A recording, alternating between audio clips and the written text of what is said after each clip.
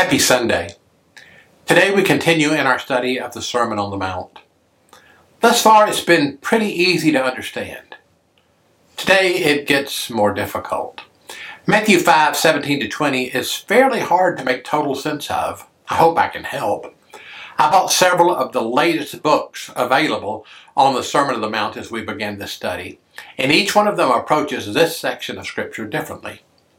Let me read the verses to you. Jesus said, "Do not think that I have come to abolish the law or the prophets. I have come not to abolish, but to fulfill. For truly I tell you, until heaven and earth pass away, not one letter, not one stroke of a letter will pass from the law until all is accomplished." Therefore, Jesus said, "Whoever breaks one of the least of these commandments and teaches others to do so, the same will be called least in the kingdom of heaven. But whoever does them and teaches them will be called great in the kingdom of heaven. For I tell you, unless your righteousness exceeds that of the scribes and Pharisees, you will never enter the kingdom of heaven."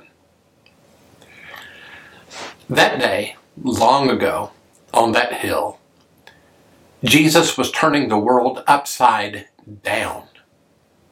His words were different. His teaching was different. And the crowd loved it. The religious establishment wanted to put it down. As I said a moment ago, Jesus was turning the world upside down. Religion upside down. I love that phrase, upside down. When Paul and Silas were assaulted in Acts chapter 17, the religious leaders hired some thugs in Thessalonica to bring charges against Paul and Silas. This is what was said in verse 6. The crowd said, "These who have turned the whole world upside down have come here too." Back to the Sermon on the Mount.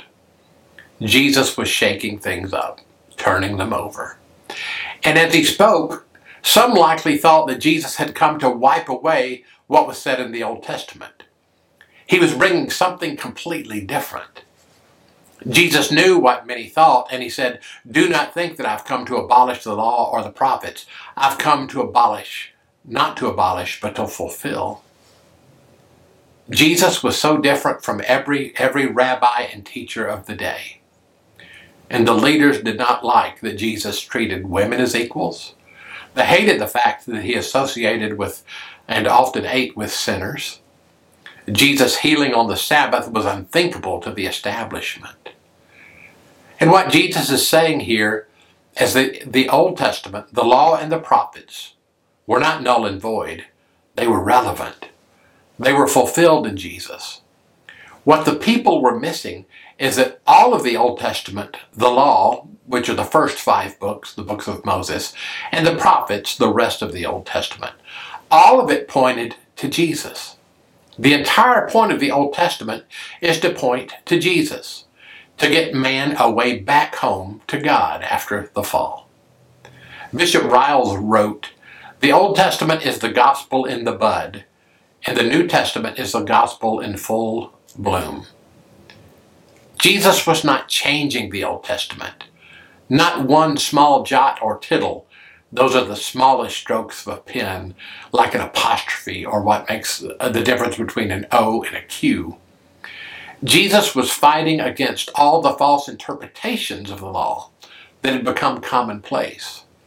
In Matthew 15:16, Jesus speaks to the Pharisees about this, and Jesus says, "You have made the commandment of God of no effect by your tradition." Jesus wants us to know that the Old Testament is God's Word. Of course, the New Testament was not written when Jesus walked the earth, but he revered the Old Testament.